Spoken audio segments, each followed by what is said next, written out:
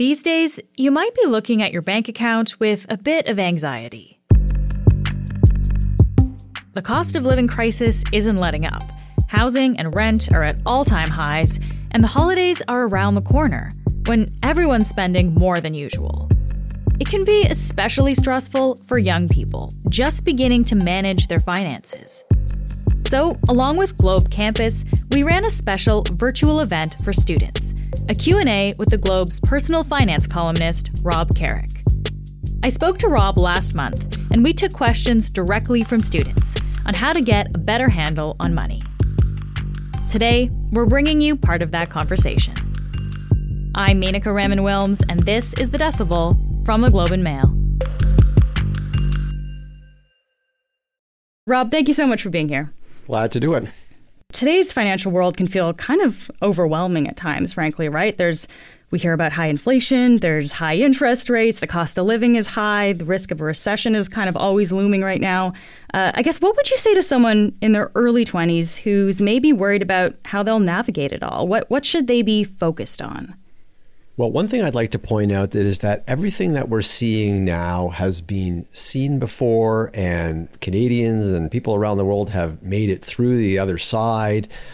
These are all natural cycles in the economy. We haven't seen inflation in a long time, but here it is. High interest rates, we've had them before, and you will get through this and it will be okay. I think what you want to focus on is what's important to you, what your goals are, and how you will accomplish those. Don't worry so much about what the economists are telling you and what the forecasts are saying, because you can really get off your game by reacting to everything that's happening in the day-to-day economic news flow. So figure out what you want to do. What are your goals? What are your investment goals, your savings goals, your debt reduction goals, your educational goals, your career goals, and work towards that. Worry less about what's happening in the broader world. Okay, so that's good advice. So stay focused. And I guess part of that, though, too, Rob, is it's figuring out what you want to save for, right? And what you want to put your money towards. Oh, for sure. That decision has never been harder, because a lot of young people want to buy houses. And if you want to own a house, that's got to be top of mind as you build your career and you start ramping up your income. Debt reduction, that's another big one. Retirement, I know that's on the mind of a lot of young people. I'm surprised how much it's on their minds, and they're right to think about it. But I think you need to prioritize. And if homeownership is very big for you, I think you need to start thinking about maybe that is your number one financial goal after you've got any student loans paid off. All right, let's talk a little bit about housing. This is something that a lot of young people are thinking about. Where are we headed on housing as a country? I mean, obviously it is different in different regions, but I guess generally, are houses going to get more affordable for young buyers in the next few years? This is going to be one of the biggest financial questions of 2024 is what happens to the housing market. There's probably half the real estate investment community is thinking, of course, it's going to bounce back. Interest rates are going to go down. We've got lots of immigration. There's huge amounts of demand. A lot of people are going to jump back in again, and the market's going to stabilize and move higher. So that's one school of thought. The other school of thought is that the economy is worsening. We're going into most likely a recession. If not, then a very slow economy. Unemployment rate is rising. There are more and more layoffs. And when you combine that with the fact that interest rates, even if they come down, are still going to be comparatively high, and prices around the country, while they've come down, are still way higher than they were before the pandemic, you mix all that together and you get a market that could be stagnant or falling.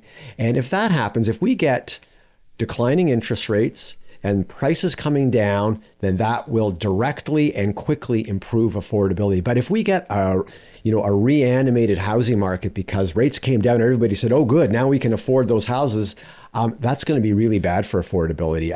I tend to think we're going to probably see some improvements in affordability next year. I just think that the biggest factor in where goes the housing market is the employment market, the job market. And if that's deteriorating, I think that really takes away some of the big support for higher housing prices.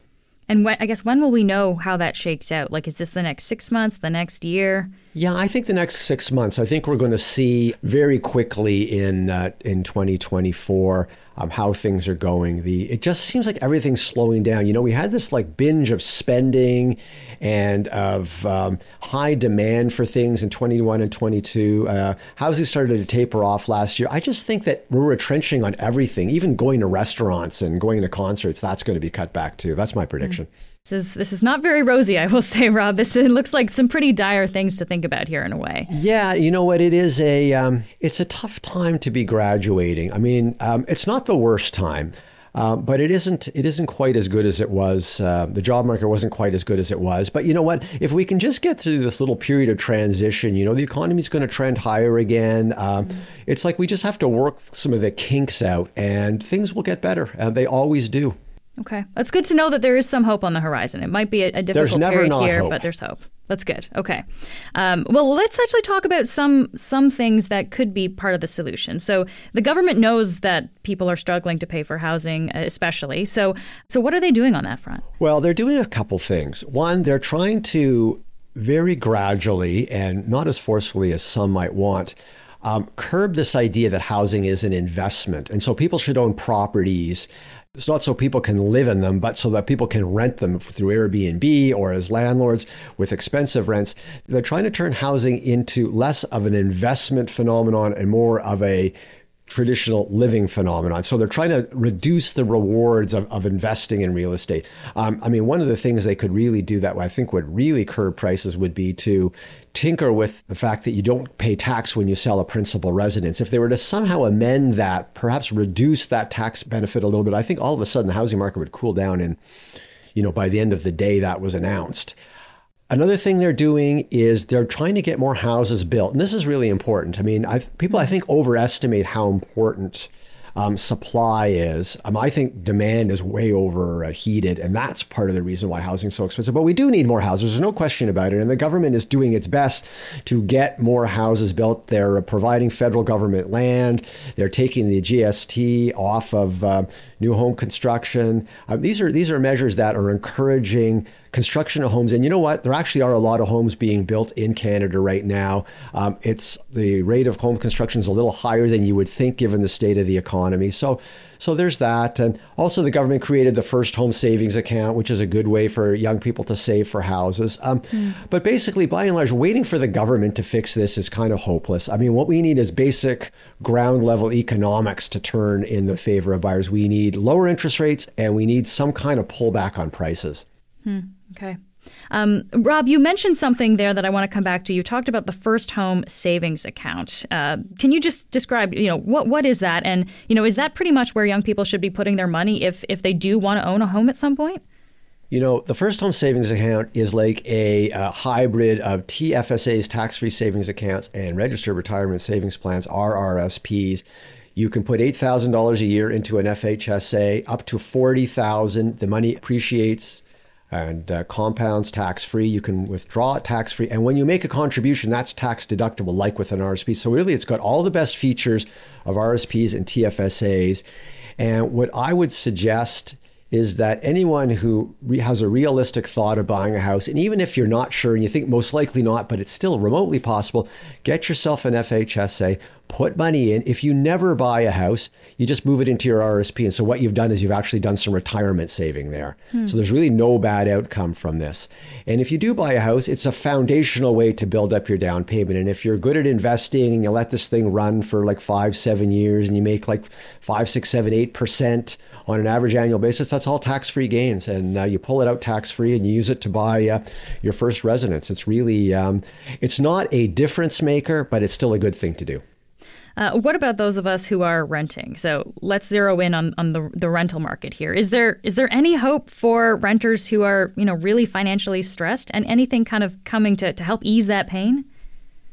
Renters are the biggest conundrum in personal finance today, like how to help the renter. I don't know. I really don't have any, there's no master stroke. I can tell people who want to buy houses, stay patient, build your down payment, work on your career, make more money, save, and eventually you'll have a down payment. But a renter, I don't know. I don't know how to go and like bend the economics of this situation back down to benefit renters. There's a shortage of housing. There's a lot of landlords who are up to their necks in debt, and the only way they can make their mortgages is to raise your rent. It's a bad situation. The one piece of hope I can offer is that if we remember back to the pandemic, a lot of people were moving out of their rentals and demand for rentals cratered. And what happened? Landlords are going, wow, I really need to do something to keep my tenants. And they lowered rent, and they became all of a sudden very nice and approachable and willing to negotiate things. And if a recession happens and all of a sudden the rental demand slackens off, you're going to see landlords are going to have to do something to keep people in their units, and that's going to change things. And I think that may curb the level of rental increases. It may allow some leverage for renters to negotiate things once again. But that will require sort of a slower economy. We don't want the slower economy, but there will be benefits when it happens. But we've got rental inflation that is out of sight. We need more regular rental buildings built, like the apartment buildings that were built in the 1960s and 1970s, and they're rent protected in provinces like Ontario. They're great places to live, but they haven't built any of those in 30 years. And the rental units they're building that I've come across are all luxury rental, where downsizing boomers are expected to live, or well-off professionals. So I think the construction, I know the government's trying to get more purpose-built rental built, and a recession might help. But right now, it is a tough squeeze renters are in, and it is. I think it's a worse problem than expensive houses. Wow. Okay, so what if you are renting and you eventually do want to get into the housing market? You eventually do want to buy. How do you know when to make that transition? Like, when should you start putting money away for that down payment? Or, I guess, how do you balance putting money away for the down payment versus paying your rent? Okay, if you are up to your neck in rent and you want to own a house and you're thinking, I am not getting any traction saving because my rent is so high, I'm going to offer up two options, and they're not great options, but they do work. One, get some roommates. Move somewhere where you have roommates and you're halving or quartering your rental costs. Two, if it works for you and you're in your family, move back home. Even if you pay your parents some token rent, you'll be saving a lot of money. I would never have proposed those sorts of measures even a few years ago, but we have to be realistic now. With the way rents are, the only meaningful ways to cut your rent are to bring other people into the situation as roommates, or to move back home, or move further away, move to a smaller town. But those are like the worst. I mean, like if you're renting, you don't want to rent like a 1 hour commute or 2 hour commute from your work. That's for homeowners. If that lets you afford a home, maybe that's permissible. But for young people, living the kind of lifestyles they want to live, I don't think a long commute every day is in the cards. So that leaves roommates and moving back home.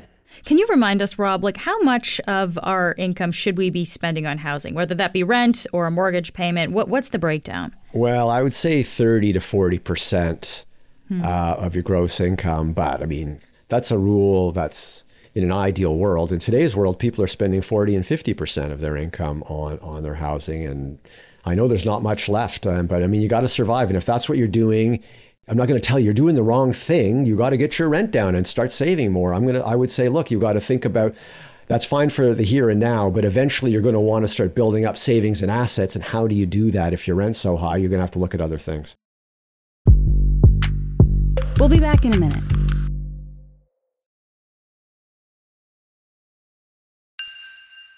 What's happening in the job market today, particularly in Canada? And I guess, how does that affect your personal finances as a young adult starting your career? I think that, 10 years ago, maybe even 5 years ago, careers and the job market were not something that I really thought about much in terms of personal finance. But I've come around to the conclusion that your career is one of your biggest levers in improving your personal finances. We've come to a point where with inflation and high cost of living, everybody's cut as much as they can cut. So how do you increase the income side of your life? That's your career. And that's what I think everybody's got to be thinking hard about right now. And, I think that, the job market today is still not too bad. It's in much better shape than I think it was for the most of the past 10 years leading up to the pandemic. It was tough for young people to get a career building first job. These jobs were out there, but they were hard to come by. There were a lot of internships. There was a lot of hoops you had to jump through, lots of contract work, the gig economy and all that. And then in 2021, 22, we had a complete reversal of it, the likes of which most people have never seen in their lives, where employers were desperate to get people to come work for them, offering unheard of perks. That's cooling off fast right now. And we're starting to hear layoffs in tech and in finance too. So I think the job market is cooling down, and I think some of the old challenges and difficulties are coming back in terms of finding permanent work as opposed to contract work. Okay, let's talk about saving here a little bit, Rob. So let's say you can start to put some stuff away. I guess what is the first thing that young people should be saving for? Obviously, it differs from person to person, but is there something that that should be top of mind that you should be putting your money towards? Yeah, there is. I think you need an emergency fund. Now, I say emergency fund. It's kind of a term that people go, oh, yeah, fine, thanks, and they forget about it. But, I think one thing we've learned in the past few years is that emergencies do happen, not just in your life, but in the economy. And when they do, it's great to have a couple $1,000s parked in a high interest savings account that you can use. If you're a gig worker and it's extra long until your next contract comes, well, you got a couple months rent put away. If you're in any situation, it never hurts to do that. And here's a piece of good news for you. Interest rates are high, and we often talk about how that's such a burden on borrowers. But for savers, it's outstanding. You're getting the best rates in decades. There are alternative banks out there offering 4% on your savings. That's risk-free 4%. There are savings products for investors that will get you up closer to 5%. So there's many great places to put your money and earn a decent return. You're getting rewarded for savings in a way you haven't been in years. You're making, even with the inflation rate came in, I think yesterday it came in at 3.1%. If you can get 4%, you're even beating inflation, which is pretty good. So I would say first, think about having an emergency fund, like $1,000, $2,000, $3,000, as much as you can put away in there. Think in terms of 1 or 2 months rent plus groceries, that sort of thing. And then from there, it's, do I want a house? Do I need to start building up my house down payment? Do I want to do retraining? Do I want to take a sabbatical year? Do I want to get a master's degree? Do I have other goals that haven't been specified? I find younger people are more wired into near-term goals than older generations were. Like, you go back to boomers, they would have said, what are you saving for? A house and retirement. But younger people now think I might want to travel for a year. So how would I fund that? If I put away money every month, I might be able to sort of cover myself off for a 6-month trip. I might want to upgrade my education, all that sort of thing. So the emergency fund is for the here and now. Then you think about your near-term goals, maybe your travel, your education, and of course, retirement. And I should say houses, and then retirement. I mean, a conventional personal finance says you must start saving for retirement at a very young age. There's a very good payoff for doing that, but you can't do everything. And I think if you had to push off retirement a little bit, you could do that. Well, this gets into my next question, actually, about kind of where to put some of that money that you have. So, we talk about should it be in an RSP, a tax-free savings account? I guess, what are the things that someone needs to think about in order to make the decision of where to best put that money? Your emergency fund should go into a high interest savings account. It could be a TFSA or it could not be. I mean, most young people haven't maxed out their TFSAs. The beauty of having your savings in a TFSA is you get your 4% and it's not taxed. So you're getting the full 4%. That's great. If you're saving for a home down payment, it could be in an FHSA, it could be in a TFSA. TFSAs are also good. I think you could consider them your all-purpose for everything savings fund because you can take money out of them really easily and then you can put it back. So, I think if, assuming that we're all mature here and not going to build up a bunch of money in a TFSA and then blow it on something silly, I think that TFSAs are great, especially for young people. You can't really go wrong using a TFSA. RRSPs for retirement. People sort of think of RRSPs as, although it's a retirement savings mechanism, they think, well, the reason you contribute to an RRSP is to get a tax deduction, which is great, money back on your taxes, but you're going to pay that tax money back when you withdraw money from your RRSP in the future. So it's not really the great deal you think it is. RRSPs, I think, are strictly for retirement. Yes, you get a tax deduction, but don't contribute on that just because of that. Think about allocating your money for retirement, going away for the long term, and I won't be touching it. That's where RSPs are good for. Okay. I want to ask you about investing too, because we often hear that it's good to get into investing as soon as possible because we know the gains are over the long term, right? So should people in their early 20s be focused on starting to invest as well? I think they should, but I have to offer a big caveat, because if you're doing anything with your money in 5 years or less, don't invest it. The stock market may give you a great return on it, or it may chew your money to pieces. I have personally been doing my job, and I'm watching the stock market lose like 30% in a short period of time. So think about that. You've got this money saved, and it's so hard to put money away, and you've got it in there, and you got great returns from the stock market for 6 months, and then the market crashes. And then it takes years to build yourself back up to where you started. I say skip that experience and keep your money in high interest savings products for money that you're going to need for less than 5 years. 5 years to 10 years plus, then you can invest it in, I would draw your attention to low cost ETFs, exchange traded funds, and that sort of thing. Keeping a long-term horizon, not freaking out if your money goes down after 18 months, because you've got the long-term in mind, 5 to 10 plus years. I would say 10 is better. And you're going to have that money in for a long time. And that way, all the ups and downs in the stocks market will leave you with returns probably 5, 6, 7% in that area on an average annual basis. That's sort of a realistic. And I know young people sometimes think, that's hardly worth the trouble. I want home runs. I want 10%, 20%, 30% gains. And you gravitate towards investments that can provide that sort of thing. But they're hard to find. And I know all the stuff that worked in 2021, that incredible year when everything went up. That was the GameStop year and the crypto year. Right. It all basically fell back to earth. And it hasn't been got back up off the earth since then. So be super careful about making big gambles for big gains, because there's a weird effect in investing where you often have luck on your first foray into aggressive speculative investing. But then after that, it gets way harder. So be careful. I think an exchange traded fund tracking the S&P 500 or the S&P TSX Composite, if you put your money into that for 10 years, I'm pretty sure you'll have a really good result. I wonder, Rob, what are some of the things that young investors get right that you've seen? And I guess what are some of the mistakes that they can sometimes make?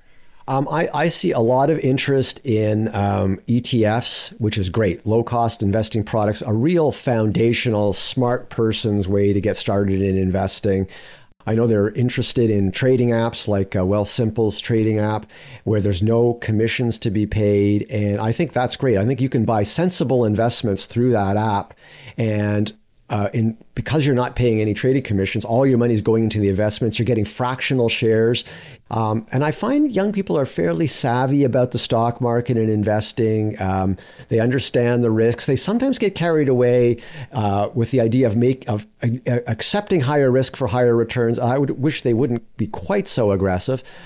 So there's that. And the mistakes are just reaching too far, too high for for home runs in their investing, sort of believing stories that they're told about how great certain things are, and they're working in the near term, and you just get so excited about it. You want a piece of it. But those things that work really well in the short term and that promise outside returns, they're almost always built on air, and they will almost always disappoint you. What is something that you wish you knew about finances when you were, maybe in your late teens, early 20s? Something that, you didn't know, but looking back, you really wish you did. I wished I had started investing at a bit of a younger age. One lesson I absorbed and followed, and I'm really grateful I did, is I avoided debt. But I didn't really save very much. I kind of enjoyed myself. I liked cars and trips and all that stuff. And I wasn't a great saver. And then I wasn't a great investor at a young age. So it took me a little while to hit my stride with that. I mean, I became a personal finance columnist in my 30s. And prior to that, I was no virtuoso at this sort of thing. I had to learn on the fly. And anyway, maybe that gives my column some relevance to you, because I had to discover it, and I'm going to help you do the same thing. All right, Rob, thank you so much for being here today. Glad to do it. That's it for today. I'm Menaka Raman-Wilms. Our producers are Madeline White, Cheryl Sutherland, and Rachel Levy-McLaughlin. David Crosby edits the show. Adrian Chung is our senior producer, and Angela Pacenza is our executive editor. Thanks so much for listening, and I'll talk to you tomorrow.